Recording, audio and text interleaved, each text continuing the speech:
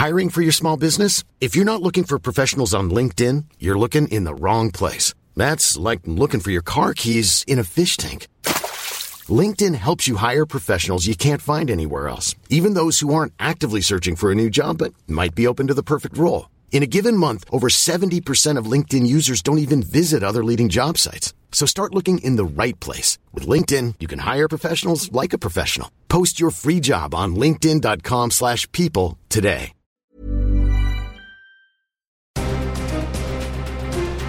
Hello and welcome to Clash of the Titles, the podcast that pits two movies with lots in common in a fight to the death to see which one comes out victorious. This week, in the red corner, we're heading back to 1941 and a movie that is often described as the greatest ever made. Well, that may be so, but it's never been on Clash of the Titles, so we'll be the judge of that, says the podcast that recently covered Tomb Raider and Uncharted. It's time for us to talk Citizen Kane.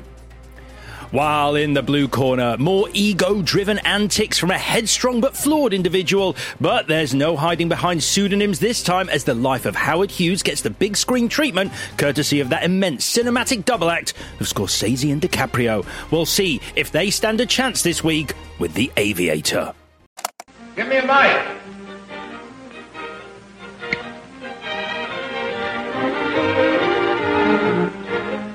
Thank you.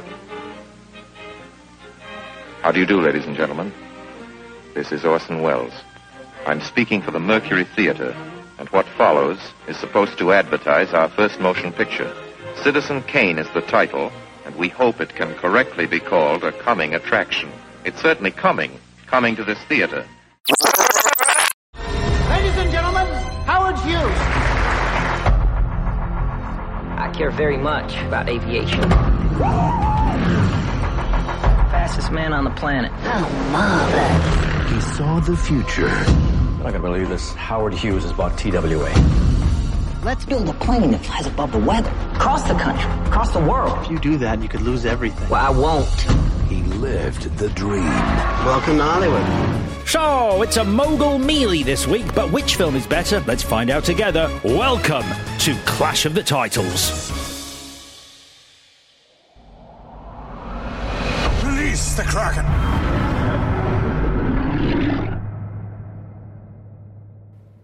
Hello, Clash Putters. Rosebud. I'm Citizen Zane. Vicky Crompton. Chris Tilley.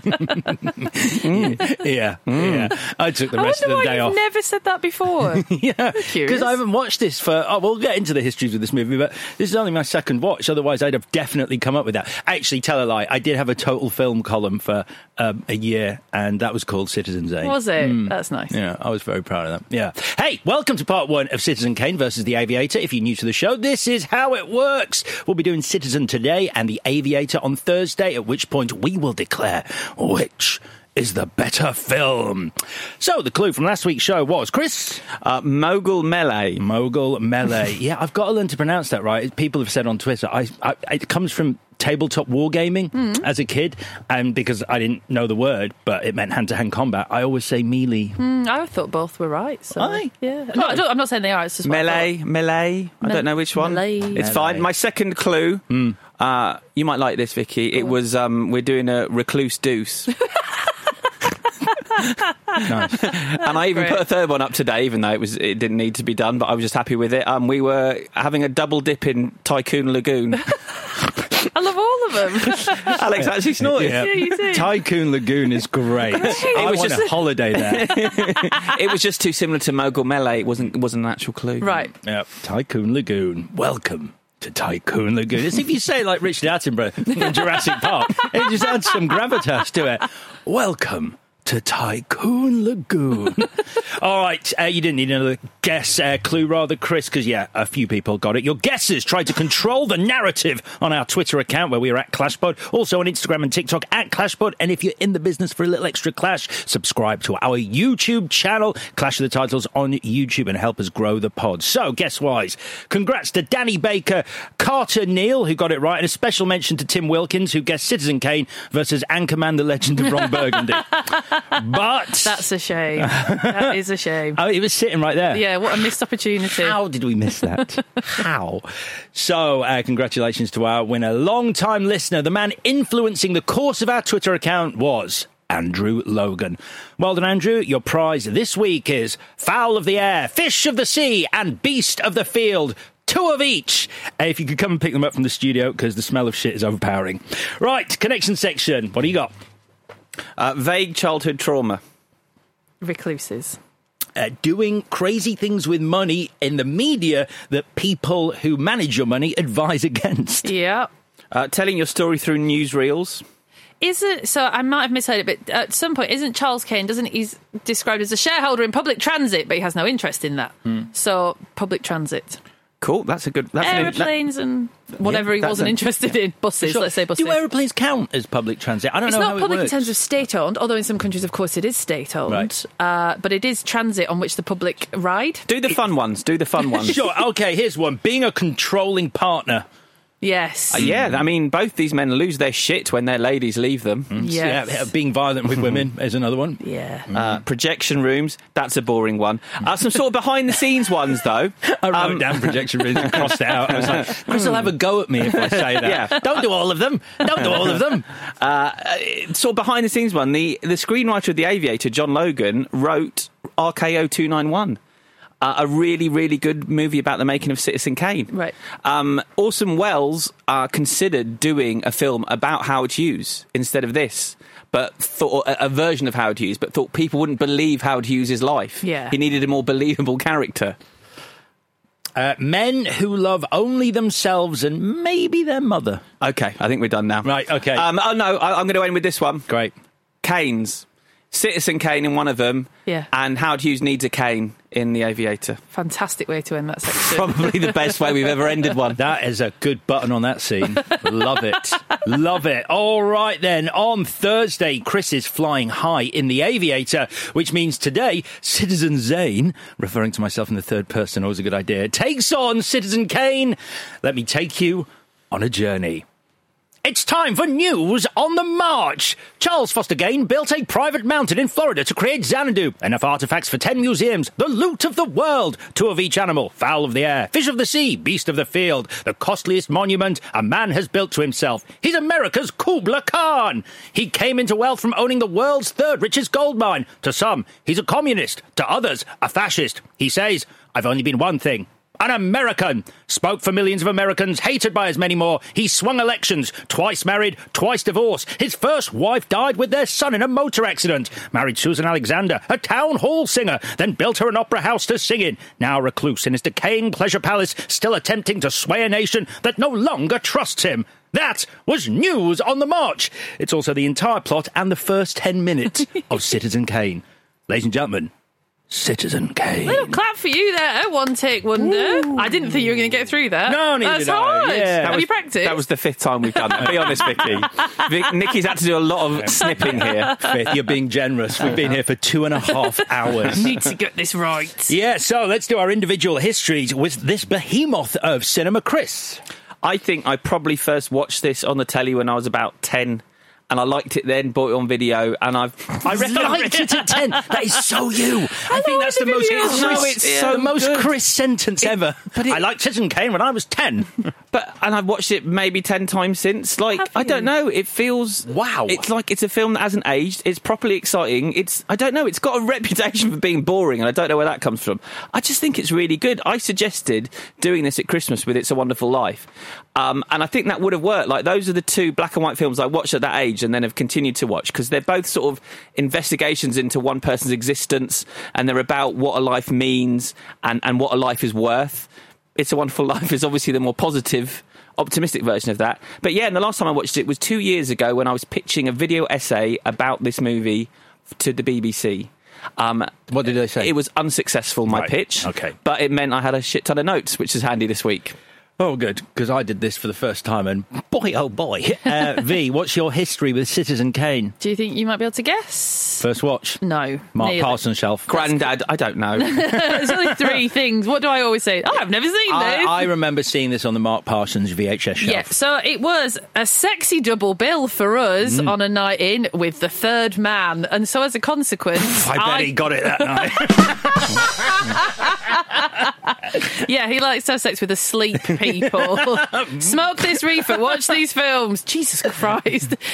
They're not stoner movies. They're not stoner movies. No. What it meant was, I thought there was a Ferris wheel in this film. So I think what's happened is I've blended Citizen Kane and the third man. Right. So for sake of argument, let's call it a first watch, shall we? Doubtless there's a Ferris wheel on the property of Xanadu. Right, Yeah, there for sure.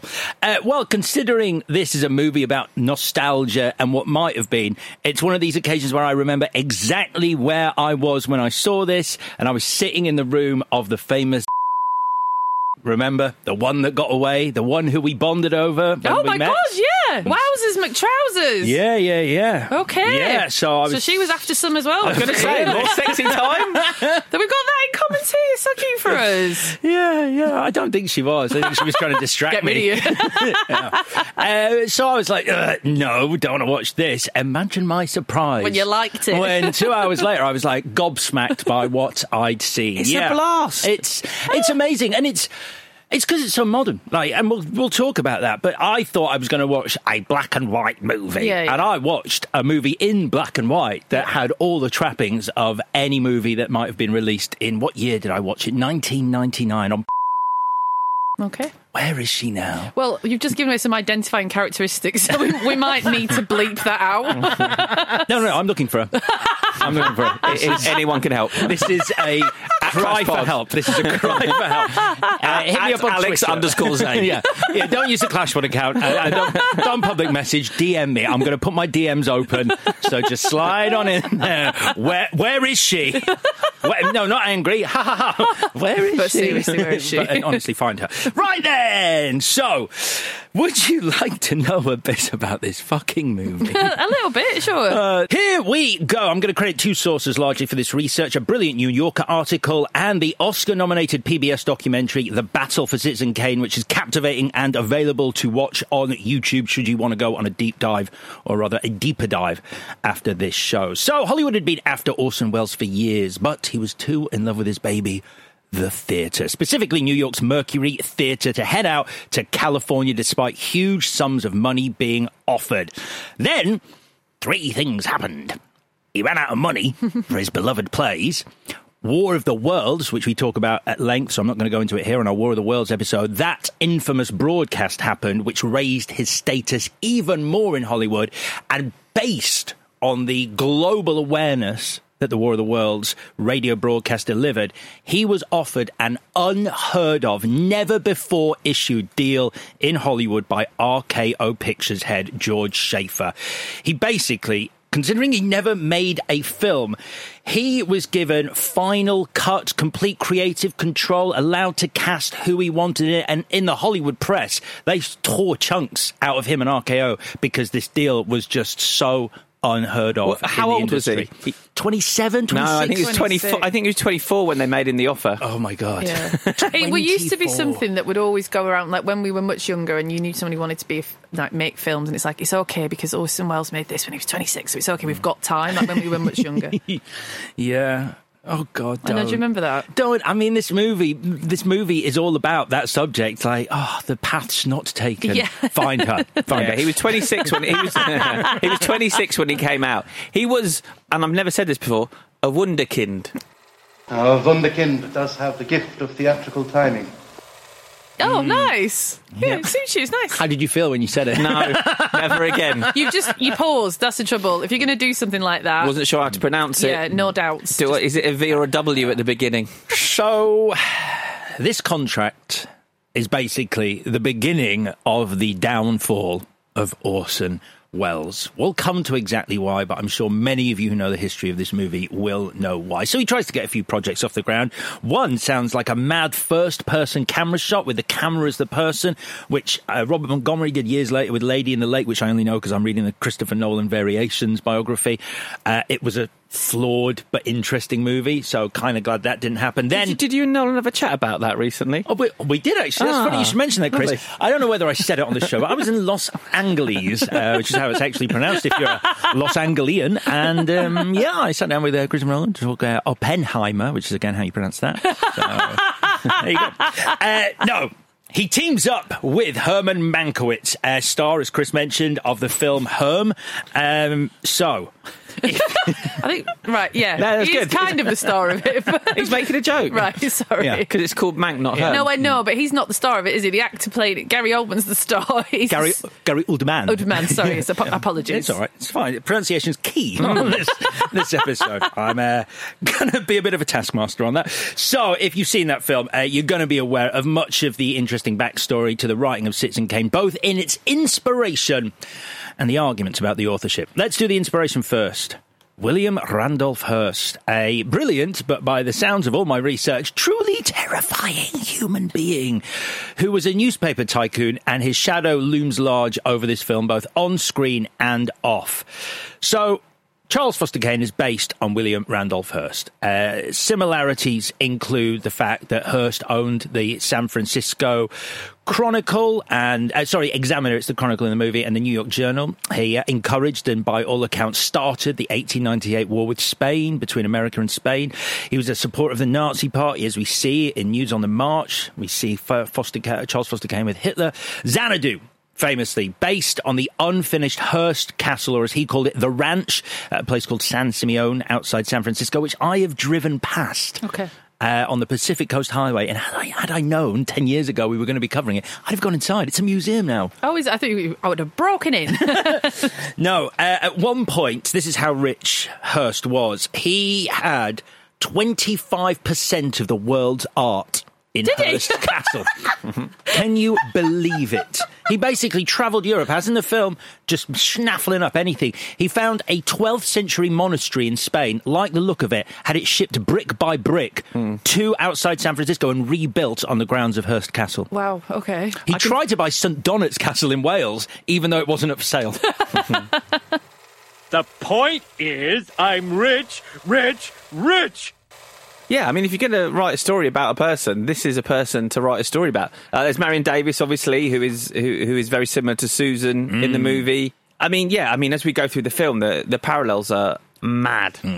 I mean, the Marion Davies thing, this was Hearst's mistress, Marion Davies, and Susan Alexander is based on her, although Orson Welles says, he said at the time, I've met Marion Davies, not based on her, not based, lovely woman, unlike Susan Alexander. He said that in the midst of the turmoil that was caused by Hearst after this film, because it was her honour. Like everything else, Hearst wasn't too bothered about. It was the fact that they took a pop at the woman he was in love with, Marion Davies, and that activated him, and that's why the shit hit the proverbial fan in this film. Well, Mank was friends with both Hearst, and he knew Marion Davies relatively well, so he was properly betraying his former friend and his social circle when he wrote this. Well, as is described in the film Herm, it's his extrication, him being thrown out of that social circle that made him the vicious writer that he was, and decided to take aim at the guy who chucked him out. So be warned, if I leave this podcast, I will be writing a book about it. And the greatest film of all time. Who'd leave this podcast, and how would they do it? Professionally, hopefully. It's too soon. So, right, Hearst, basically, it's been described as his response to this film's release as being monstrous and fearsome. He basically removed it from all his papers and then started taking pot shots at the film. He used his Hollywood correspondent, Llewellyn Parsons, to do a lot of this. So these are the things that Hearst threatened to do if this film was going to be released. Divulge salacious information about stars and studio executives. Drum up a nativist campaign against European movie industry people who were mostly Jewish and had fled Hitler. He lent on the Jewish MGM head, Louis Mayer, who then organised on Hearst's behalf a consortium of studio heads to buy the negative of the film and have it burnt. Wow. Head of RKO George Schaefer refused. He then had his newspapers pursue Wells. He got J. Edgar Hoover's FBI to investigate Wells. He started writing... this is one of my favourites. He got his Hollywood movie gossip columnist, Luella Parsons, I just mentioned, contacted the local draft board to try and get Hearst conscripted to the army. Okay. And this is the worst. So Wells was in a restaurant and he was approached by a police detective who said, "Do not go back to your hotel room. I'm just giving you fair warning. There's a 14-year-old girl in the closet and 2 photographers waiting to take a photo of you when you discover her." Okay. Legend has it that wasn't actually Hearst. That was one of his operatives, basically trying to get a leg up in the business. But I think that was probably Hearst, based on everything I've read. So I'll go into the aftermath of Hearst's actions and the effect it had on his career at the end.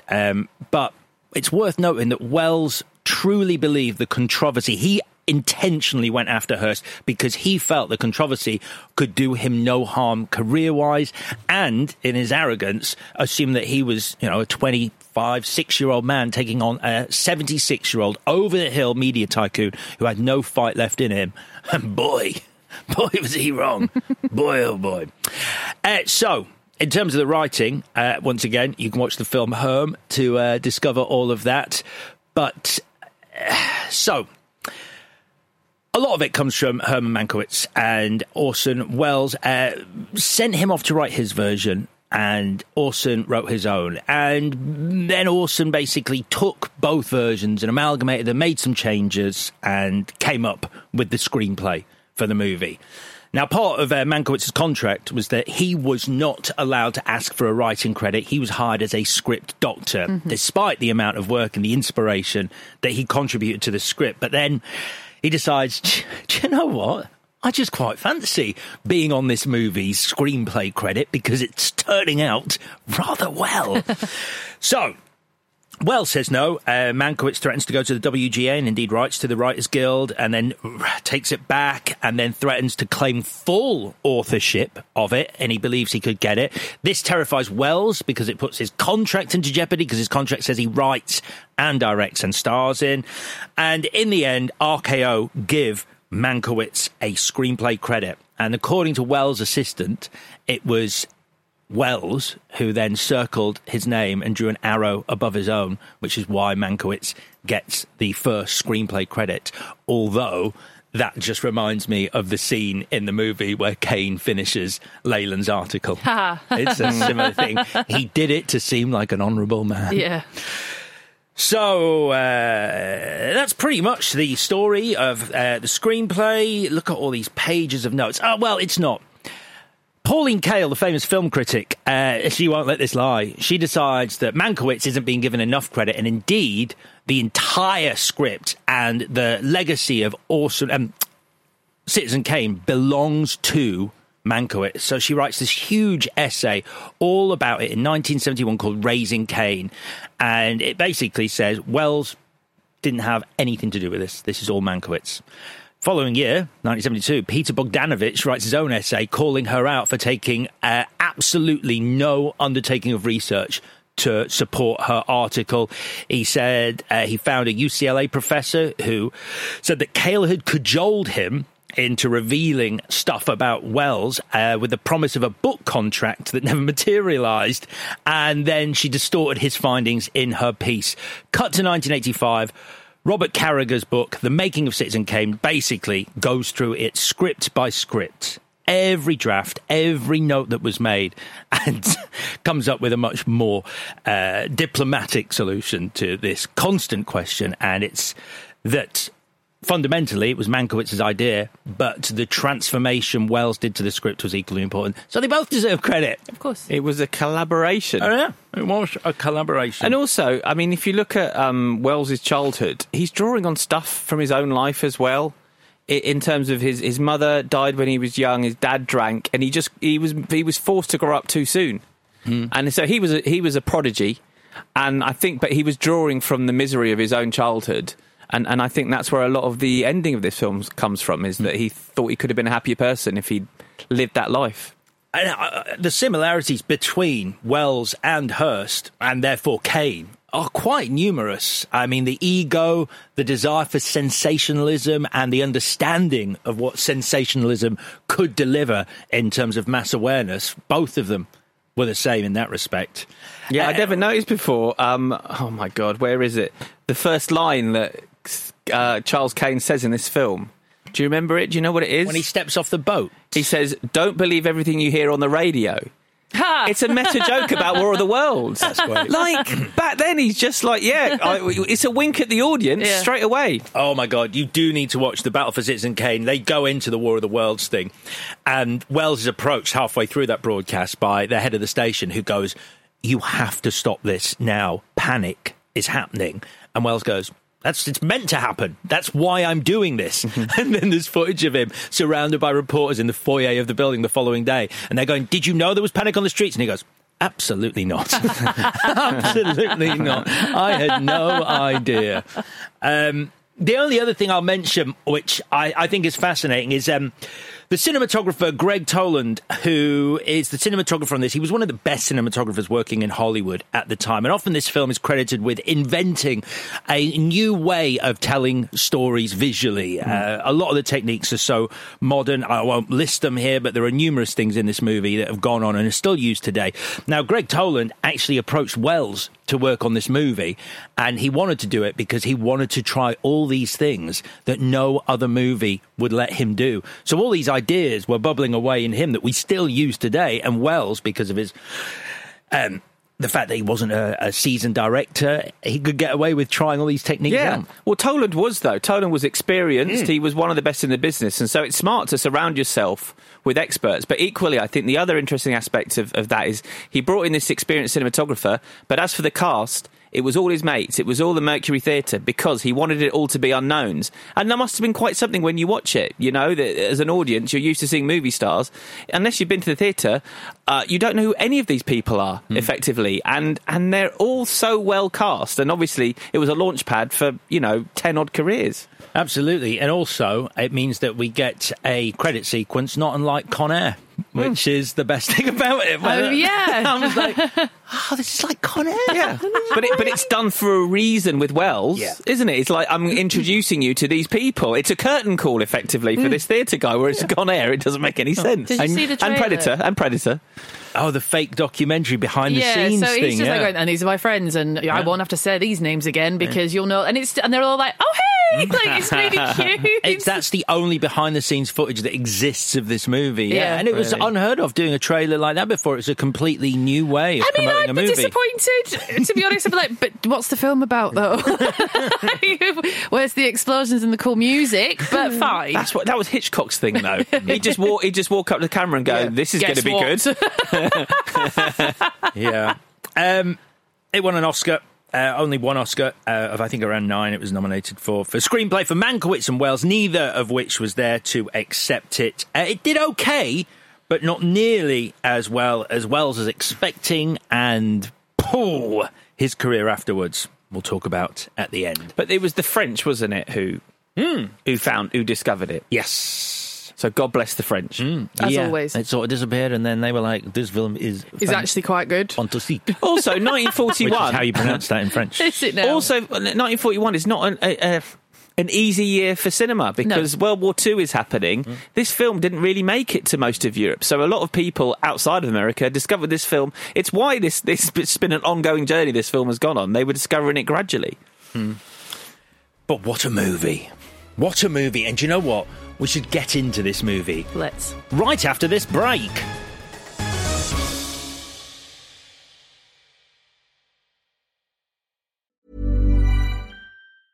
Hey, I'm Ryan Reynolds. Recently, I asked Mint Mobile's legal team if big wireless companies are allowed to raise prices due to inflation. They said yes. And then when I asked if raising prices technically violates those onerous 2-year contracts, they said, "What the f*** are you talking about, you insane Hollywood ass?"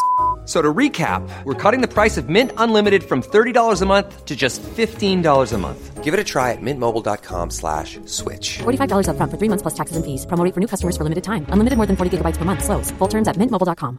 Ready to pop the question? The jewelers at BlueNile.com have got sparkle down to a science with beautiful lab-grown diamonds worthy of your most brilliant moments. Their lab-grown diamonds are independently graded and guaranteed identical to natural diamonds, and they're ready to ship to your door. Go to BlueNile.com and use promo code LISTEN to get $50 off your purchase of $500 or more. That's code LISTEN at BlueNile.com for $50 off. BlueNile.com, code LISTEN. I'm Sandra, and I'm just the professional your small business was looking for. But you didn't hire me because you didn't use LinkedIn Jobs. LinkedIn has professionals you can't find anywhere else, including those who aren't actively looking for a new job, but might be open to the perfect role, like me. In a given month, over 70% of LinkedIn users don't visit other leading job sites. So if you're not looking on LinkedIn, you'll miss out on great candidates like Sandra. Start hiring professionals like a professional. Post your free job on linkedin.com/people today. Planning for your next trip? Elevate your travel style with Quince. Quince has all the jet-setting essentials you'll want for your next getaway, like European linen, premium luggage options, buttery soft Italian leather bags, and so much more. And is all priced at 50 to 80% less than similar brands. Plus, Quince only works with factories that use safe and ethical manufacturing practices. Pack your bags with high-quality essentials you'll be wearing for vacations to come with Quince. Go to quince.com/pack for free shipping and 365-day returns.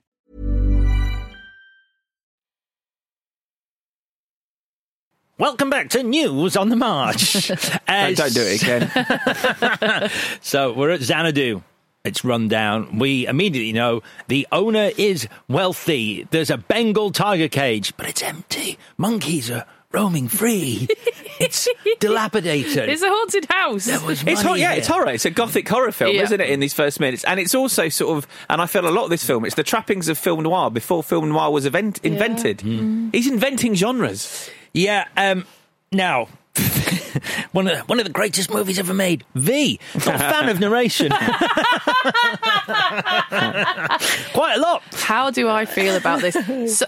There's so many surprises ahead for me. I love News on the March, but I was a little bit like, why are you ruining the whole film? But the cut at the end where you're then back in the room with the staff, I was like, that's just, that was enough. It's brave, isn't it? We're going to tell you the same story twice. Yeah, which normally is my bugbear as well. I hate narration and I hate knowing what's going to happen. But the way it's laid out in the reel, when you get to the, people are introducing their section, is like, let's go on, and now we're going to look at the marriage, and you're like, oh, can't wait to see. And that's what Wells wanted to do. He wanted to remove the element of like what's going to happen and focus on the why it happened. Yes. And so it presents all these events, and then you're kind of like, but why? Yeah. And I kind of think when I watch it, they're going to undermine what the news said. But actually, no, it's pretty much all true. Faithful, yeah. There's just more to it. But, I mean, there are so many narrators in this film. I've never read the script. I should do that one day, because I can't imagine how complex this script is in terms of who's talking about what, when, and where they are, and who knows what.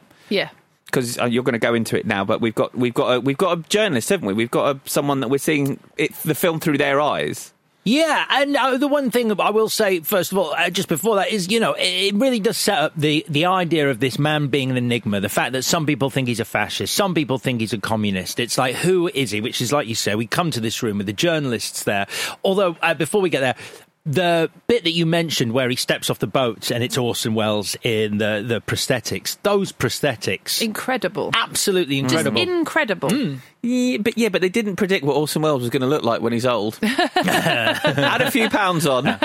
He's in the battle for Citizen Kane. There's an interview with him done much later. Yeah. I mean, famously, he had a huge appetite. He used to eat before he performed his plays in New York. He'd have 2 steaks with 2 baked potatoes before every play. Yum! That's a dream. Yeah. And also in that sequence where you see him with Hitler, I mean, that's always a bit of a shocker. Yep. Yeah. But obviously so true in terms of what the Allies, the friendships that everyone formed with Hitler and the sort of springboard they gave him. But I was just thinking this time, this looks, and that's an actor playing Hitler. Yeah. This looks much more realistic than Forrest Gump, which was made much more recently. I know. That's so true. That's so true. The makeup artist was an assistant to the head of the makeup department called Morris Sederman, who he came up with a new way of doing the prosthetics, which they used on this film. Now, traditionally, only the heads of a department would ever get credited in the credits, and he was an assistant, so he wasn't going to get a credit. And Orson Welles approached the head of the department and went, I'm giving your assistant a credit. And the guy went, absolutely not. I get the credit. And so there is no credit for the makeup department in the movie because he couldn't give it to the assistant. The head, he didn't want to give it to. And so he took out a page in the Hollywood trade press saying, thanks to everybody who gets a screen credit for Citizen Kane, and thanks to those who don't, and particularly Morris Siederman, the best makeup man in the world. Oh. God, this film really was all about credit, wasn't it? And Morris Siederman, his big thing, putting orange peel on people's faces. Job done. That's what made you look old. I mean, we are saying... Thank you, black and white. Well, that's what I was going to say. We are saying it looks great. It's in black and white. Yes. I mean, they might have been orange on set. So, I initially thought the newspaper man was called Mr. Orson, but it's Mr. Olsden. I was like, oh, you haven't. Oh, you haven't. Put yourself in here. You've called him the man taking down Hearst. So, we've got this screening room. This was actually the first thing Wells filmed, and he filmed this and started filming the movie without telling anyone, claiming he was doing test shoots just so he'd be left alone. Because RKO were trying to make him do a movie called Men from Mars because of War of the Worlds. Yeah. And so he secretly started filming this. We get the Rosebud. Find out what those words meant. This is the last words. This is a film about fixing the end of a newsreel. That's the plot. Yeah, you're right. It is basic. I'm not going to have a go at Citizen Kane for obvious reasons. It does an amazing job of making you care because both of these films, rich man, bit sad, okay, but why would I care what this rich man thought or was in his life? Why would I even give a shit? Like, what's the way in? And they do just about make me care enough to be like, oh, you can synthesize. It's the obvious time where they talk about, the lives of men and whatever, and that's exclusionary language. But it is interesting I like the engine, find out this, it'll be a simple thing, love all of that. And love great. That's a great button. Yeah, it'll probably be something simple. Yeah, I really like that. And I just like the idea, it's very, the human experience of like what someone is on, whoever they are, whatever is on your mind when you pass explains everything. But aren't they doing different things? I certainly had different experiences watching both these movies this week, because I certainly think The Aviator is going for sympathy, and you are meant to care about Howard Hughes and the outcome. Yeah. Whereas I don't think this is. This is basically, if anything, this is saying, don't worry if you don't have a lot of money, because you'll end up miserable anyway. So it's saying, I think that's the interest here. It's like, rich man ends up sad. I'll be like, great, tell me why, because I have nothing. But there's a weird thing, isn't it, when you sit down in a cinema and you feel like you're making a deal with the movie, that you find yourself wanting the protagonist more often than not to get to win or to succeed. And obviously, both these films, as it goes along, there's more and more things they do that make you dislike them. But I felt so many times I'm on their side when I look at it in hindsight. I'm like, why the fuck did I care about this person? This is an awful person, but it's the nature of film that you kind of want them not to be bad, or you want them not to be unhappy. Yeah, well, it's just why do you go and watch a film? Like, what is it for? Is it to feel good? Is it to feel intrigued? Like, different audiences want different things in different countries, but principally we just want to sit down and be entertained. I do anyway. Yeah, and obviously when we get to the moment coming up with his childhood, you think, oh yeah, well, that's sad. Yes. Well, let's play your favourite game, V. Jump to the end. Did you feel sorry for him as he drops the snow globe? I mean, it's not the end because it's the start as well, but you only really know how he got there by the end. The sadness that he feels for his childhood sled and the innocence of youth. I felt sorry for him not being able, for all his worldliness, that he couldn't see the folly of accumulating so much stuff, and that's what that smokestack at the end is meant to be. You can accumulate everything in the loot of the world, and all you're reduced to is a little puff of smoke. And I liked that, and I felt sad that he couldn't see that. You don't need all this stuff. And that's the thing, he's not the only one. It's a repeating thing in history, is people have done this and ended up miserable. And also, it's interesting watching it now, because we still know the name of the film, we still know the name Orson Welles. He would be so chuffed, like when he's 26 making this, and he's like, in almost 100 years, people will still be talking about this film, because obviously you're not truly dead until the last person alive stops saying your name. And then it just made me think of all the people over history that would have considered themselves to be great and to be worth remembering that have just gone by the wayside. Yeah, I mean, that is great, but you're wrong about his feelings, because this was the greatest film of all time in his lifetime, and he did not care for this film film all that much, and he didn't really respect people who loved it, and he didn't really want to talk about it, and he wasn't happy with aspects of it. It's quite a funny thing. He just did not give a fuck. Really? I'll tell you why I know for a fact that's true as well, because watching The Battle for Citizen Kane, as I said, there is an interview with Orson Welles in it, and you're like, oh my God, you've sat down with Orson Welles to talk about Citizen Kane. I can't wait to see him pop up frequently in this 2-hour documentary. He's in it like 3 times for about 5 seconds a piece. It's like, that was everything usable. That was everything he'd say about this movie. Well, that's interesting. What more did he want? Because he had huge ambitions. He had huge ambitions, and he just feels like Hollywood screwed him over. Right. They messed with so many of the films he made. He believed that Magnificent Ambersons was better film than this, and then it got re-edited behind his back. And he had these great plans that he spent a long time trying to make Heart of Darkness, and he just felt he had masterpieces in him. He didn't think this was one of them. Gosh, some people are never happy. So, I mean, that's the thing. I mean, we really have jumped to the end, but that's the legacy. Like, basically, the controversy that surrounded this film was what destroyed Wells's authorship and his ability. Final cut was rescinded immediately afterwards by RKO. He was forced to renegotiate the contract of dreams because of the damage this film had done to the film industry because of Hearst's wrath. So, on Thursday, we're going to be talking we're off to El Rancho nightclub. God, we're only here. In Atlantic City. Susan Alexander Kane. Still using his name. Interesting. She is played by Dorothy Cummingore. If you thought Wells's story off the back of this and the destruction of his career was tragic, get a load of this, V. Go on. The actress Dorothy Cummingore. She was discovered by Charlie Chaplin. Years after this film, she was doing all right. Then the anti-communist movement started, and she was called in front of the Un-American House of Representatives thing, and she was on fire. She took the piss out of them and made them look like fools. It was reported in the Hollywood press how brilliant she was. She took no shit from them. So, do you know what they did? They hired 2 police detectives and framed her for being a prostitute. And then, because of that, her ex-husband banned her from seeing her kids. Oh, no. She turned to drink. Her current husband then had enough grounds to have her committed. She was told by the judge if she accepts going to a hospital for a short stay, in inverted commas, she will then get all the prostitution charges dropped and ends up spending 2 years in the worst insane asylum in California. And then she didn't see her kids till they were adults. I'm sorry, it's not a happy ending. Jesus Christ. Yeah.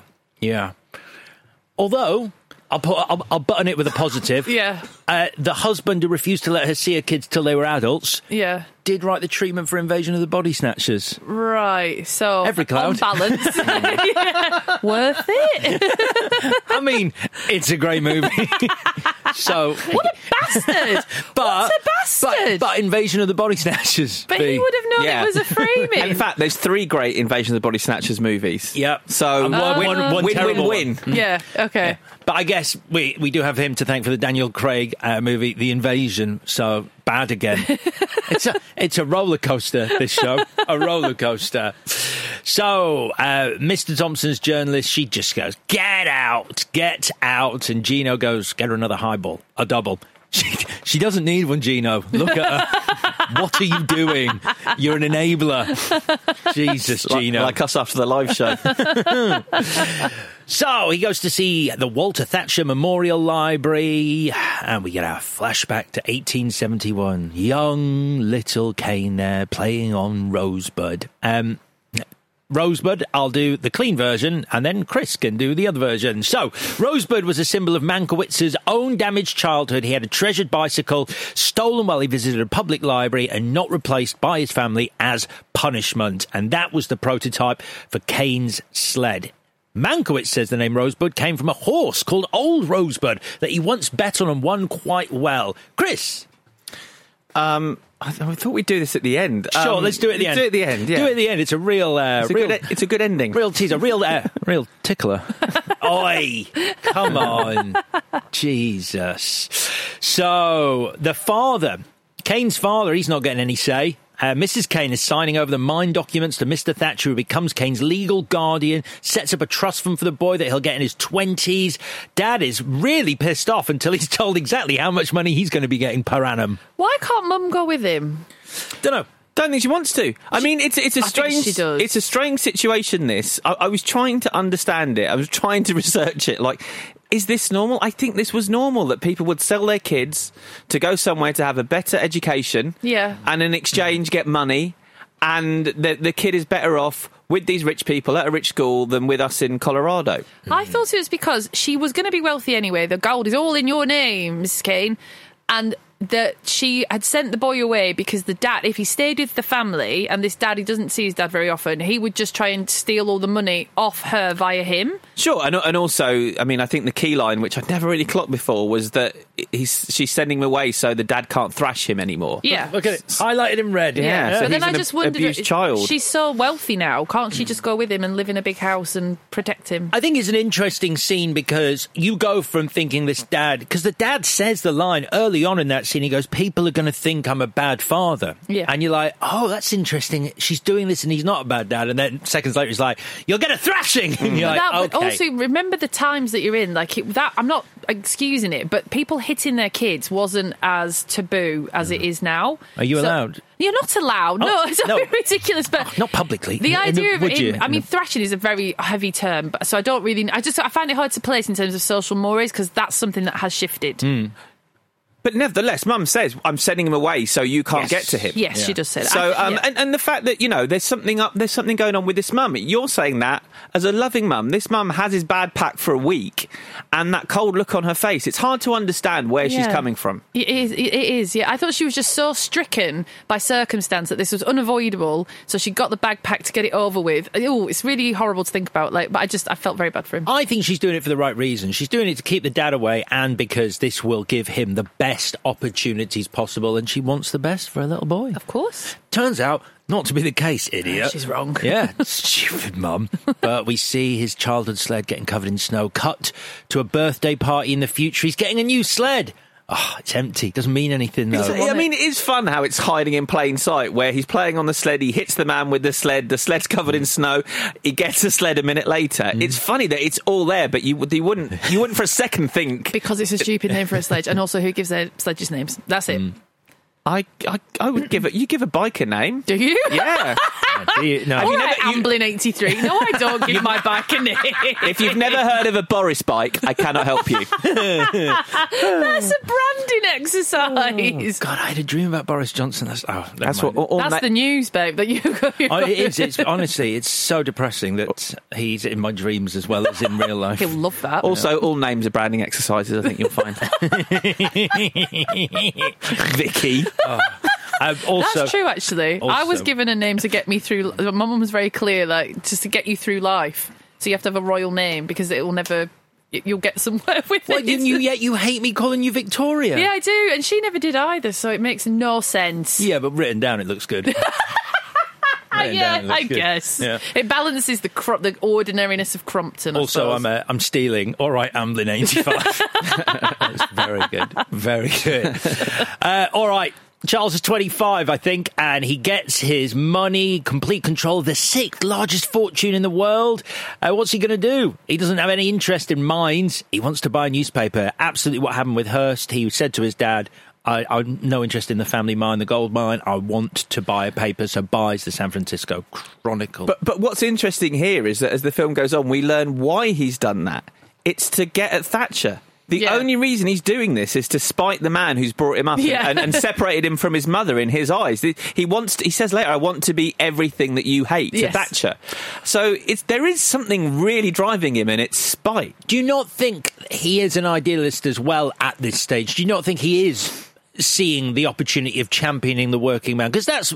I mean, he says it a lot, but does he mean it? Yes, which is, again, exactly like Hearst. He was like, I'm making a paper for the working man, because they never had one at this point in history. In the late 19th century, there was no paper for them, and he saw a gap in the market. Now, was he doing that because he knew it would make him a shit ton of money? The question is, was he a liar from the start? Is he someone who changes over the course of the film? Or is he someone who... No, I think it's those two things. I've lost my train of thought here. No, I think you're right, because I think it's that weird thing. I watch it and I go, I think this, you see a common thing here where people are idealists in their youth and very liberal. And as people get older, They do tend to get more and more conservative in their values. It's this famous quote from Winston Churchill that's attributed to him, but I'm not sure he ever actually said it, where he said, if you're a liberal when you're 25, you've got a heart.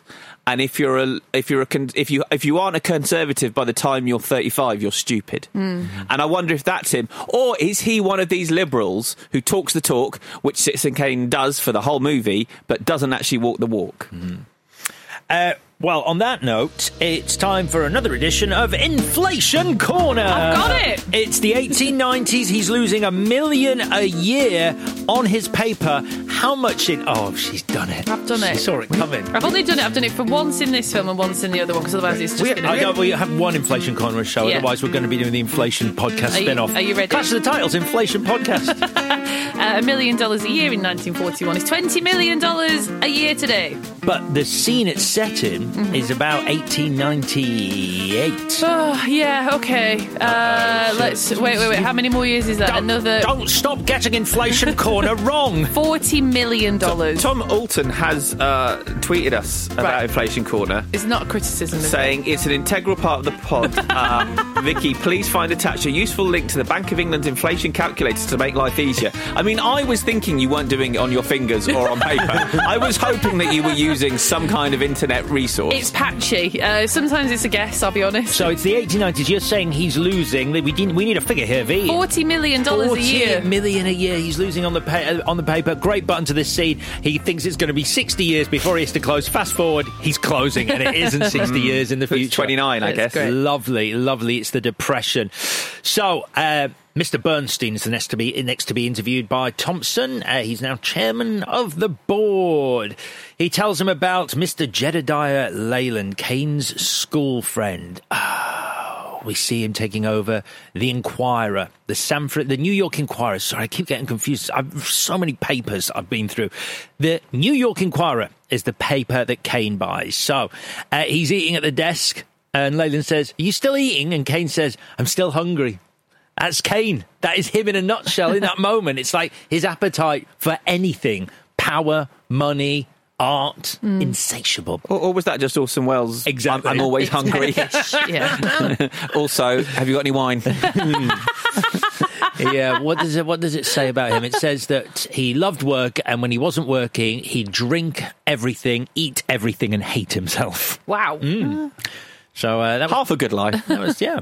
Genius, though. Apparently his staging of Julius Caesar in New York is still regarded as Shakespeare's Julius Caesar as the most important staging of a Shakespeare play ever to take place in America. He transferred the action to Nuremberg. 3D, yeah. 3D, yeah. Cool. 4DX, actually. Amazing. Yeah. He put an animated cat in it. Yeah, sprayed a bit of water at people.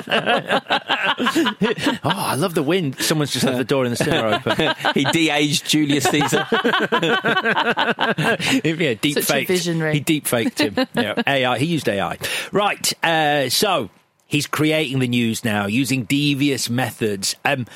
Hearst did this. It's so fascinating. Hearst used to do things like he'd pay a woman to jump overboard on a ship in the harbour. Yeah. In San Francisco Harbour to see how quickly she was rescued, and then if she wasn't rescued quickly enough, he'd write a critical piece about the Coast Guard. But it's difficult because you can see how someone could justify that as an act of public service because he's testing a public... We're paying for that, so we should see if it works. Which is exactly what people will be like, my thank God for her, so otherwise I'd never know that if I fell overboard. Yeah, it's exposing, where things are falling down. Yep. So much like Hearst does in real life, Kane buys the best newspaper team in the land. This bit is so good! Yeah. I loved it so much! In real life, Hearst bought Joseph Pulitzer's reporting team from the New York World for his New York Journal. It's so good. I only got confused because you've got the photograph of the old dudes, right? And they're like, the Chronicle, the circulation is 495,000. And then the photograph becomes real, and it's like, that's just so good. But then he's saying to them, welcome to the Inquirer, our circulation is over 600,000. So they went from the Inquirer having 26,000 to over 600,000 without those old dudes. So okay, what have I missed? No, it jumps forward in time. Yeah. And then it jumps forward in time again. Oh, I see. They overtake them by hiring these guys. Right, okay, I get it. Yeah. So, I love it. Do you like the party? Oh. I was like, did you book them though? Because he's like, oh, the dancing girls are here, but it's like you. I didn't book them. Yeah, I didn't get them to write that song. It's a song about him. Yeah. Did he write that song? It's the new theme tune to Clash of the Titles, and it's Citizen Zane. What's his name? Citizen Zane. He would love that, wouldn't he? He would love that. So what's his name? Alexander. And we've got to sing it. Yeah. But look, crying. Yeah, I've booked a rehearsal space around the corner for immediately after the show. We've got to dress up as showgirls and high kick. That is so hot. Next live show. It's about time you dressed up. So yeah, I'm ready. Good. So the Spanish War is started by Kane. Leyland's not too happy about the way Kane is now using the papers to forward his own ideals. In real life, Hearst, wow, he basically started this war. He sent the King of Spain his terms for surrender. Did he? He basically preempted the government's actions on this and sent a reporter out to demand Spain's surrender. He hired a steamer and prepared it to be sunk in the Suez Canal if he wanted to delay the Spanish Navy because it would make for better news. There was a woman who was arrested in Cuba, a Cuban woman, who she was trying to assassinate a Spanish general, and she was locked up. And Hearst didn't like that story, but he liked her because she was beautiful. So he put her on the cover of the paper, said she was trying to break her father out of prison, no mention of assassination. And then he could have bribed her out at any time. He orchestrated 3 failed attempts to break her out before then on the 4th attempt deciding to free her. Right. Because it made for better news and he could string it out over issue after issue after issue of the paper. Wow. He's mad. That's mad. Well, it's a full-on God complex, isn't it? And I guess that's something that could connect these two films as well, is it people that have God complexes? For sure. And much like in this, in real life, Kane was brought down because he could not get a place in... he held a place in Congress for a while, but he couldn't get elected governor, and he certainly couldn't be president. And his biggest dream was to become president. But, unfortunately, at one stage, he called for someone in his papers to put a bullet in McKinley, the then president. Someone shot him dead, which kind of tarred Hearst for a long time and why his political aspirations because he killed the fucking president. Basically, yeah. Yeah. That'll do. That should do that. That should mean you're barred. We will not accept your CV for this role because you killed the last one. Yeah. Yeah, even you can't argue with that kind of logic. So, Thompson's talking to Leyland, and this is our first real handle on Kane when Leyland talks about how he only loved himself, maybe his mum, and he had lots of love for him, but he had none to give, which I think is our first indication of the theme that is going to inhabit the rest of this movie, which is that he just loves himself, and everything is entirely self-serving, and anything else outside of that is just an act. The speech he gives before he gets caught out by his wife at the rally, and the foreshadowing as well. He sees his son disappear off in a car, and then that's obviously how his son dies. Yeah, but you don't see that, do you? Which we'll come to at the end, yeah. Okay, good. Yeah. J.W. Getty, Boss Getty, who he's trying to take down, that was a real person that Hearst had a grudge with, a guy called Charles Murphy, a powerful political figure in New York who stopped Hearst becoming mayor of New York. I do love the headlines joke where it's like, yeah, that's great. Hearst wins, and you're like, oh, it's going to say Hearst lost, and it's fraud at the ballot. That's so good. That's so prescient. Yeah, it is. Leyland basically goes, I've had it with you. I'm drunk. I want to go away to Chicago and write the drama section. That's going to come back. That's important. So off Leyland goes to do that. Kane then marries Susan. No, he doesn't. Emily. Have we gone past Emily? Sorry. Unless you've got anything to say about Emily, I kind of skirted. Oh, actually, I won't. Well, you've got the great scene at the dinner table where they drift apart.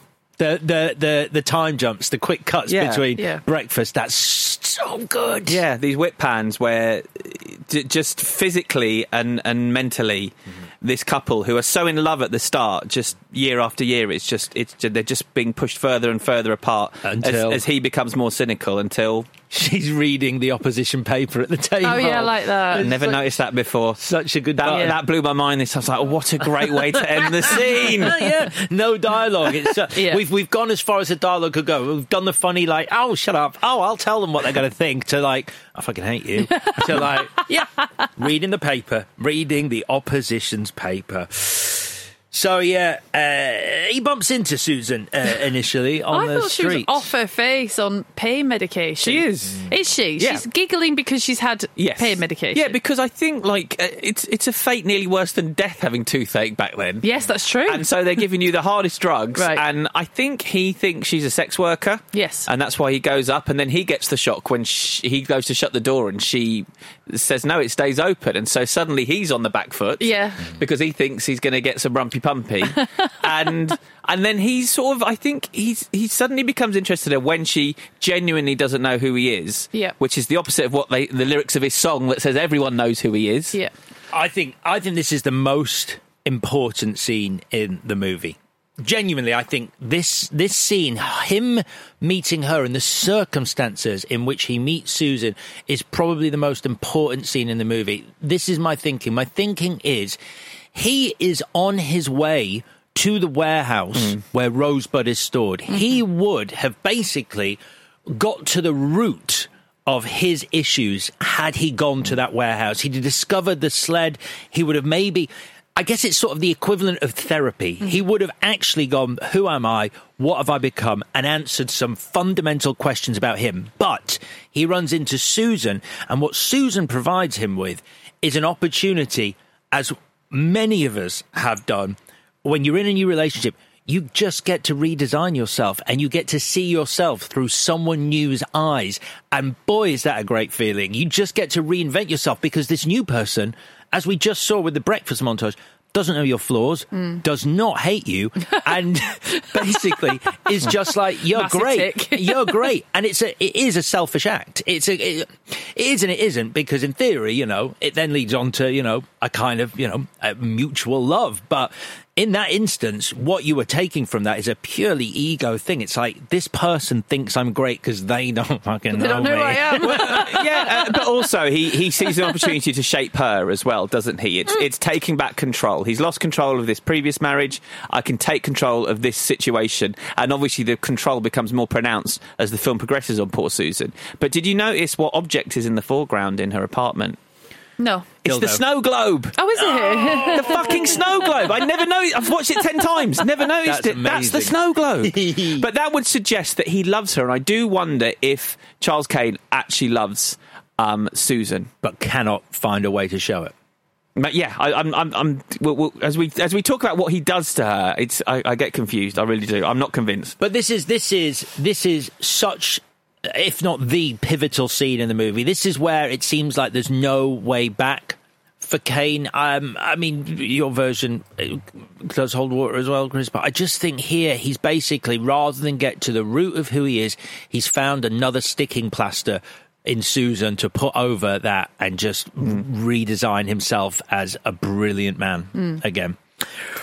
So yeah, great scene. And then he marries her. This is a little fun thing, just dialogue-wise. The dialogue in this scene, it is great. Where she's going to sing. The journalist says, "Are you going to sing at the Metropolitan Opera House?" He says, "We are." I like that. Fascinating. Yeah. We are. Yeah. And then someone goes. She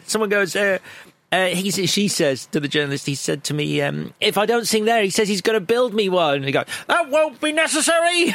Cut to him building her an opera house. There's so many good gags on the cuts of scenes in this movie. So, yeah, the scene with Leyland. He's watched the opera. Well, we see the opera, first of all. Incredible shot as it goes up through the rafters. Yeah. Amazing. And the guy just holds his nose. Yeah, so because I don't actually know if she's bad or good. No, I don't either. Who does? Yeah. It's obvious she's bad later when she's having her music lesson, because the film is holding your hand and saying she's terrible. But when she opens her mouth, you think, well, that sounds like opera to me. But in the one of the headlines that the Chronicle posts is they call her, because we've obviously had this blackmail happen, that the tryst has been exposed. They put singer in inverted commas. Yeah. Is what Charles Kane's doing here for the next 20 minutes of the film, trying to remove those inverted commas. Well, that's the dialogue. Jed says that to him. He was trying to remove the commas, and it's like, that makes perfect sense, because singer means sex worker, and he can't have that because he loves her. Which it is interesting, because I agree, he did think she was a sex worker when she's on the street with him. So why is that such an affront to him? But then has he been forced to marry her? Because the only way out of a scandal like that is to marry the woman. Yeah.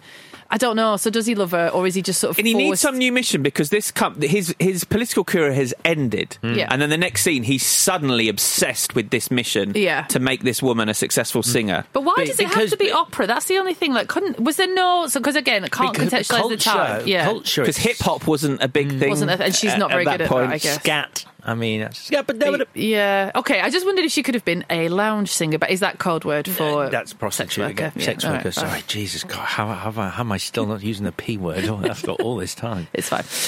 So I think it's that he wants the culture that comes with opera, the highbrowness, being noticed in the right circles, and Leyland is writing a very honest review, but he falls asleep. Convenient. Don't keep on the job. The amount of times I fell asleep halfway through a review on a typewriter, like kipping on a podcast. Yeah, those comfy typewriters. Yeah, and then we're back in the now, and Leyland says Kane finished the bad notice to prove to Leyland that he was an honest man. He was always trying to build something. Susan left him after he built Xanadu for her. In real life, Marion Davis stayed with Hearst till the very end. She did not do a Susan Alexander. She was there as his health failed.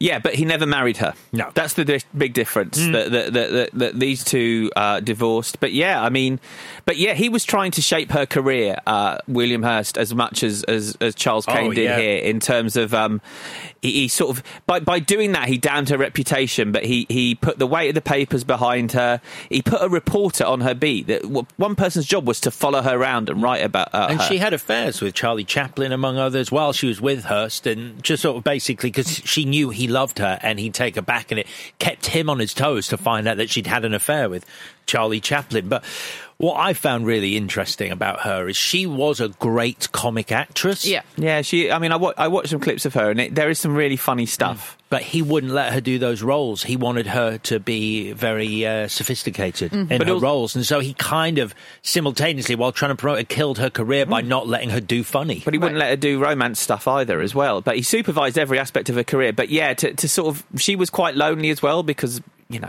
there are similarities with what happens to this woman. And she stayed in and drank too much and did jigsaw puzzles. Wow. Yep. I love a jigsaw puzzle, though. I thought that looked all right. It's just very specific, though, isn't it? If you're attacking a man, right? At least change the game she's playing. She's doing Ludo or something. But honestly, I watched this and I was like, once you've researched Hearst and watched this movie, you're like, there's very little creative writing gone into this. It's literally just borrowing a man's life and putting it on screen. And no matter how awful Hearst was in real life, it's really, really too much to just have written his life, changed the name and gone, here's a movie. It's so cutting. And it's equally funny, the denials that they issued, because they had to do these. And they didn't want to get sued. But, anyone paying any attention, it's like, no. It's true. It's true. So, yes, let's go on to Kane with Susan, and boy, can she scream and shout. Dorothy Cummingore is brilliant in this scene where she's just, no, spoiled my debut. And she comes across, like, it's quite strange because I think at this point she still believes she's good because she's believing in what Kane says, and it's only after time goes by that she realises she's not good. And now she does come across as a spoiled brat, going, how dare you let this man write this terrible review.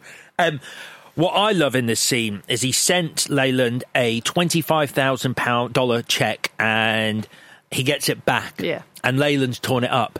And in the envelope is the principles that Kane wrote earlier, and Kane then tears them up.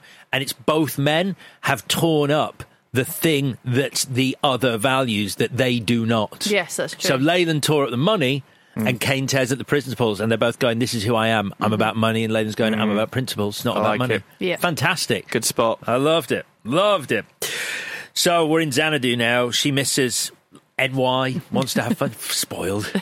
I mean, it's weirdly, watching this, you sort of go, God, because I think it is aspirational. We all think, I'd love a mansion. Like, just as a sentence, you're like, oh, an amazing house. But you look at it here and it's sort of like, what would you do just with that space? Just horrible, giant rooms, cavernous. And you fucking hate each other. Not nice. And this, true. If you were getting on, you could play chase. You could play hide and seek for ages. Yeah. And this was not a big budget movie, right? By any sense. And so there's so much clever stuff happening with visuals and sound, and just those echoes give you a sense of, oh, this is a miserable place that they echo when they talk to each other, because they're not showing the size of the house. There's a big fireplace behind them, but that's it. Yeah. Just you know, I feel like the decor's telling stories in this film as well. The different rooms you go to. The only room that feels lived in is her room later. Well, it's coming up in a minute that gets trashed. I mean, it's a bit weird. There's dolls. Yeah. How old are you, Susan? Yeah. How do you feel about adults who collect dolls? Oh, it's up there with things I hate the most. Men wearing white socks with black shoes. Right. So now I've had a bit of a. It's a 180, isn't it? Because I was 360. It happen. Hello. So white socks and dark shoes still makes me feel a bit violated. Yeah. But white socks now and a light coloured shoe, not such a hard red line as it was. Collecting dolls is a thing, isn't it? But like people that have got, you know, for me, like stuffed toys like that are for kids, and let the kids have them. It's cute and you need it. But it does say to me something. It feels sinister when a grown up's got them. I was in Tokyo at a shop called Mandrake, which sells a lot of pop culture. Poison. You know how the Japanese just love pop culture. Yeah. And I found in this shop an Indiana Jones action man. Right. And I bought it. Yeah. I've still got it. In the box? In the box. Worth a fortune. Original one from the 80s. Okay, sell it. No. You just want to look at it. And it looks back at me. That's what I'm more interested and validates me. So, we're in the Pleasure Palace. She's had enough of him. Susan says he's trying to buy her into giving him something. He never gave her anything. So he's basically trying to buy her love, and he's never shown her any, so she ain't giving it up. Yeah. Yeah, and she's a sympathetic character, but also she's a figure of fun for most of this movie when she's on screen. And so I'm really happy here that she's a woman who has the strength to walk out on this man. And the toll it takes on him, he thoroughly deserves. So I'm really glad that she goes on this journey. Yeah, he says, please, Susan, when he's finally begging, please don't go. From now on, things will be the way you want them. And she's not quite sold. And then he makes the mistake of saying, you can't do this to me. And suddenly she realises it's still all about him, his image, his public persona, what it looks like having her leave him. I think that's what it means. It's less about how he feels. I know you said maybe he does love her. I think it's more about what it looks like to him and possibly his access to the outside world. You know, he has no friends and she brings her friends into his world. And she provides the entertainment and the parties, much like Marion Davis did for Hearst in real life. Yeah, but I'm saying I do not think he loves her. Right. I think he saw her as a project. And that's what sets him apart from Hearst and Marion Davis, because they did love each other right up until the end. No matter what happened, they were still in each other's lives, very much in love, right up till his death. Yeah. So she goes. She's done. He, like you said, trashes the room. Very good scene. Orson, just do your stuff. I think he's trashed a room before. In fact, I know for a fact he has. When a play went really badly, he walked around every floor of a hotel, kicking down the doors and terrifying the guests on every floor. Fuck that dude. And got a call the following day saying he'd done $40,000 worth of damage. And you should go to jail, you big baby. Yeah. Passionate is what I call it. You wouldn't say that if it was your hotel suite. Do you remember when I walked down the corridor here after a bad show, kicked every door in this building You open? will know my name. Citizen Zane. Citizen Zane. It's a keeper. It's a keeper. Right, we're into the final hurdle now. We're back with Thompson. He goes to Xanadu to see the butler. Says he'll pay him $1,000 for information on Rosebud. And the butler tells him what he knows. He goes, that's not worth that money. Terrible deal making by the butler there. Give me the money. I don't want to be judged on the quality. Ask me another question then, dickhead. Yeah, about anything but Rosebud. I've told you everything I know. So, we are cataloguing the artefacts. Thompson holds a jigsaw puzzle and saying he's basically been playing with a jigsaw puzzle on his journey to find out who Kane was. God, the symbolism. Kane was a man who got everything and lost it. Maybe Rosebud was something he couldn't get or he lost. I don't think any word can explain a man's life. Terrible reporter, Thompson. It can. It can tell you everything. That's what you said at the start. That is what you were sent to do. Your editor said, this word will explain everything. And just because you didn't find out what it was, it wouldn't explain anything. I've decided. So, yeah. And in the middle of all those artifacts and crates, it is quite a powerful end. Like, it's... It reminds me a little, not just because it's a room full of crates, of the end of Raiders of the Lost Ark, with the Ark of the Covenant. It's the idea of you've spent the movie searching for this thing. This is the most important thing in the world. And then at the end, it's just gone. Yeah. I don't think there's irrelevant. a coincidence. No. As I'm saying it, I'm realising that. I'm like, coincidence. Steven Spielberg, I spotted something that you might not have thought of.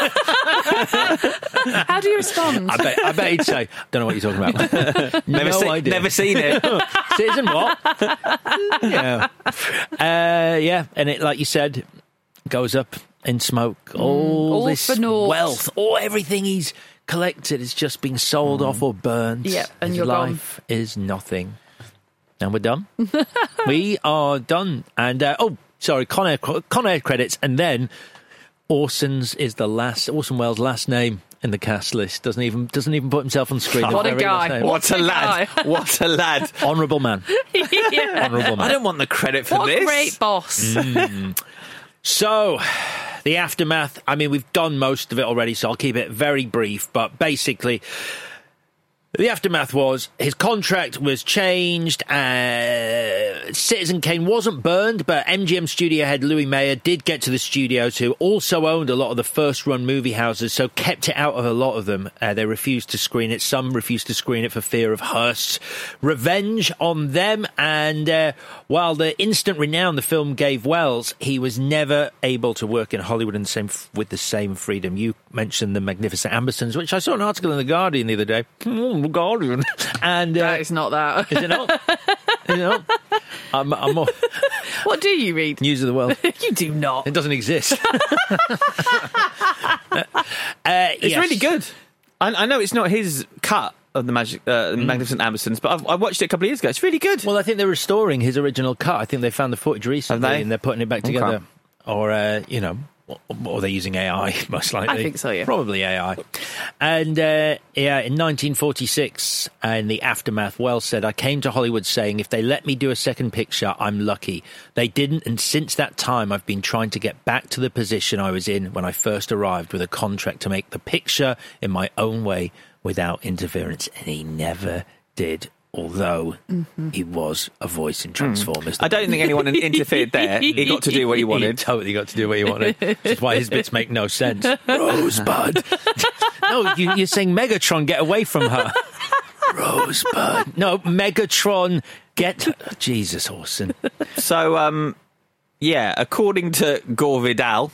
Yes. Oh, we're doing it now. All right, here we go. This is one for the adults. Rosebud was the pet name that William Randolph Hearst gave to his mistress Marion Davies's private parts. Clitoris specifically. Clitoris, be specific. Yeah. Don't be shy. No. I was going to do it for everyone. I was not just for the adults. Oh, all right, a clip. Do kids listen to this? Particularly kids, are you listening to our Citizen Kane episode? Hey, maybe some 10-year-olds are. It's big in the 10-year-old market. Look, just it's an anatomical part of a body. Just call it kids, what it is. Listen, let me tell you a little bit about how the women work. It's what you call a snatch. And no, it's not. It's specifically. It's a very specific part. Jesus Christ, I know you've never seen it, Chris, or found it. I'm trying to find rude words to annoy you. So, I mean, this is Gore Vidal's word. He apparently heard it from Charles Lederer, who's related to Marion Davies and was a frequent guest at San Simeon. I can imagine it. I've read people saying, well, what if only these two people were having sex? Why would this ever come out? But I can imagine this coming up at parties at their house. These people lived a wild life. They were all sleeping around. I'm sure it was maybe a running joke that that Mank heard while he was partying with them. Even now, people go, oh, don't tell them. At a party, people reveal, you have a few glasses of bubbly. Sure, it just sounds so plausible, and it's quite nice. Like, if that is what it is, well, what a nice thing. Yeah. But also, potentially a very annoying thing for William Randolph Hearst to see when he sits down in the screen room to watch this film. Orson Welles. This is the ultimate insult. Rosebud. Do you think it is the ultimate insult? I think it's quite an... I don't know, like... He's laughing at me. Why? Because he's embarrassed by the fact that people would know that fact? Yes. It's a kind of But it's already out there, because someone... Yeah, all right, if it was said at a party, Well, yes. Gore Vidal's the first person to make this claim in 1989. Right. I guess, yeah. I mean... So is it out there? Yeah. It's in there. You can't go in it. You 100% can't go in it. I haven't tried. Remember, I'm a doctor, so actually, I'll tell you, and you can't thankfully go. But you absolutely shouldn't. You can. Very painful. The number of for everyone, the number of bruised clitori I've had to deal with in my surgery. Yeah. Watching this though, a couple of years ago, most recently, the sort of shocking thing this time, especially 2-3 years ago, was just the parallels with Donald Trump in terms of the unloved child who becomes a tycoon and runs for office, and the Getty stuff is very much lock him up, lock her up, and then ends up moving to Florida and wants to be loved but can't give love. Like, the parallels are just mad. And so I was Googling this, and Trump about 25 years ago claimed that Citizen Kane was his favourite film. Yeah. And so Errol Morris, the great Errol Morris, interviewed him for a project that never came off, a documentary. And I will post on our Twitter a few clips from it because it's amazing. Donald Trump does not understand Citizen Kane. And he's not... He asked him about the ending, and he's like, I'm not sure Rosebud means anything. And he questions if it would worked if they'd used a different word. He thinks the word is what made it, what resonated with people. Right. He describes Citizen Kane as a great rise and a modest fall. And his advice to Charles Kane to avoid that modest fall would be to get yourself a new woman. Oh. He just misses the entire point of the film. Wow. I bet he had a nap halfway through. Missed a lot of it. And I remember saying to you that I'm sure it's Citizen Kane's favourite film, and I remember there was this, I found this profile that someone did with him, where I think his favourite film isn't Citizen Kane, it's Bloodsport. Yeah. Starring Jean-Claude Van Damme. There is top two. And he doesn't even like... he doesn't even like the full Bloodsport. What he's done is he's got his son... He gets his son to Ford wine through the exposition scenes because he thinks it's better as a 40-minute film. But if he wasn't such an arsehole, that would be quite charming. Yeah.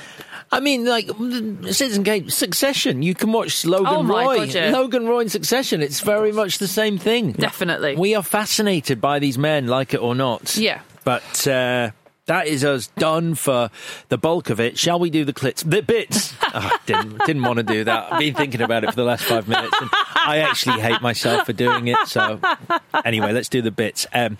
V, what is your best scene? So contrary to what you might think, I do like the newsreel at the beginning, even though it tells you the whole film. But the best scene is the Rosebud going up in smoke. Yes, that's it. Christopher, I love that marriage table scene. I said it's the whip pans there, but yeah, I think the most exciting thing watching this film now for the 10th time is just all the different things you're seeing, the optic illusions, the split diopters, the rear screen projection, all this shit that he was introducing to cinema, and that's one of them, just the whip pan and just telling your story through visuals rather than dialogue in the most sort of clever way. Yeah, a special mention to that scene, the breakfast montage, but for me, it's that scene that I went into a little bit of detail on when he first meets Susan, and you can see him reinventing himself, or seeing the opportunity to reinvent himself, and that juxtaposed with where he was going to find Rosebud, and he would have found Rosebud then had he not met her, and the change in direction that his life took in that moment. So that's my favourite scene. What's your most valuable whatever? Could be anything, Chris. Could be anything. I'm going to go with Orson Welles, the actor, writer, director of this film, Citizen Kane. I'm not going to say any more. What's the point? It's a simple one, isn't it? Isn't it?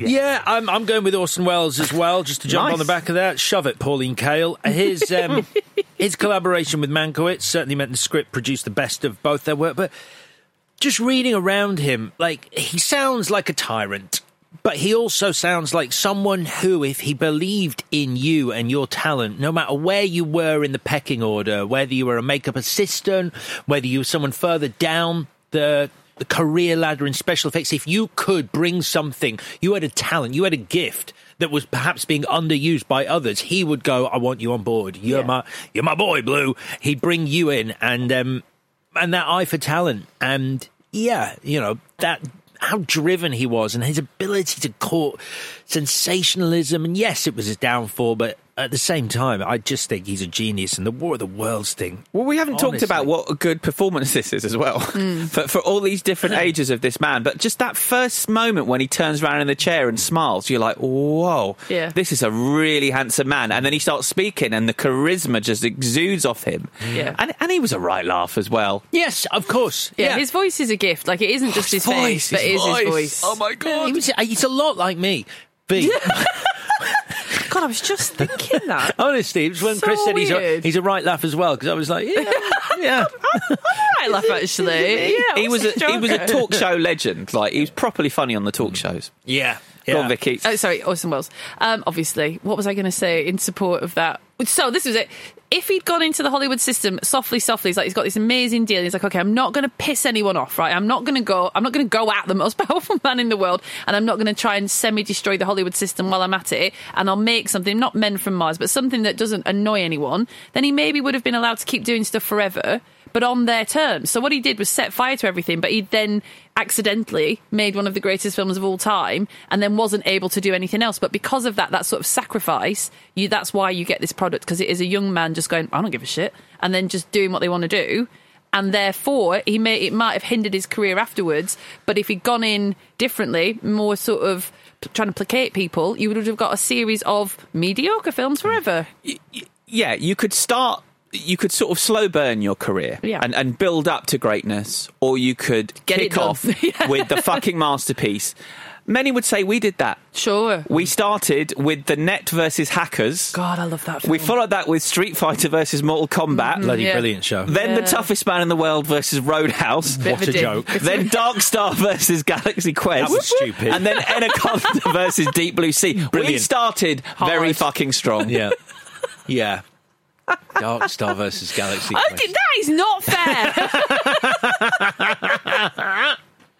But whatever gets you through the night, man. I think you're absolutely right. I think when you said earlier, Chris, Orson Welles is not a fan of this film, I think it's probably just painful for him. Yes, yeah, I think secretly he knows he's made a good film. Yeah, no doubt. He has made one of the greatest films in cinema history, but you know, to not work ever at that level again, to have sort of almost tasted paradise and then have that ripped away from you, and to never ever be able to do something of that level again must be heartbreaking. I wouldn't want to hear the word Citizen Kane if I was Orson Welles. Yeah. Right then. So, one of the greatest films ever made. What would you change, V? So, his son dies, and yet. So, is it on purpose that we get told his son dies in the newsreel, and then and the boy gets in the car, and you're like, oh, eek, here it comes, which is really good, you know, masterful tension and whatnot, and that we never see the impact of that child's death on the man. That's huge. So Orson Welles is cleverer than me. So its omission is either he didn't give a shit, so it's not in here, and isn't that cold? Like, I don't get it. So I think you've hit the nail on the head. It's my change as well, so I'll just join you in this right now. I don't care whether Orson Welles is cleverer than us. I want to see, like, it's important for me. You are basically painting a picture of this man's life, and you've told us everything else in that newsreel, News on the March at the start, you go into in great detail, and you just don't do it with that. And I think for whatever decision he's made not to include it, I'm like, that feels unfair. It's almost like your child's death is an opportunity for us to see just how human or inhuman Kane really is in that moment. As your audience who've come with you on this journey, you have to show us that. It's a man who at the end of his life is grieving about losing his own childhood, who literally loses a child. Yes. And yet the film does not acknowledge it after the newsreel. And so the two, I've thought about this a lot. Either it's, well, no one was there to witness his reaction, and we were only getting sort of secondhand accounts.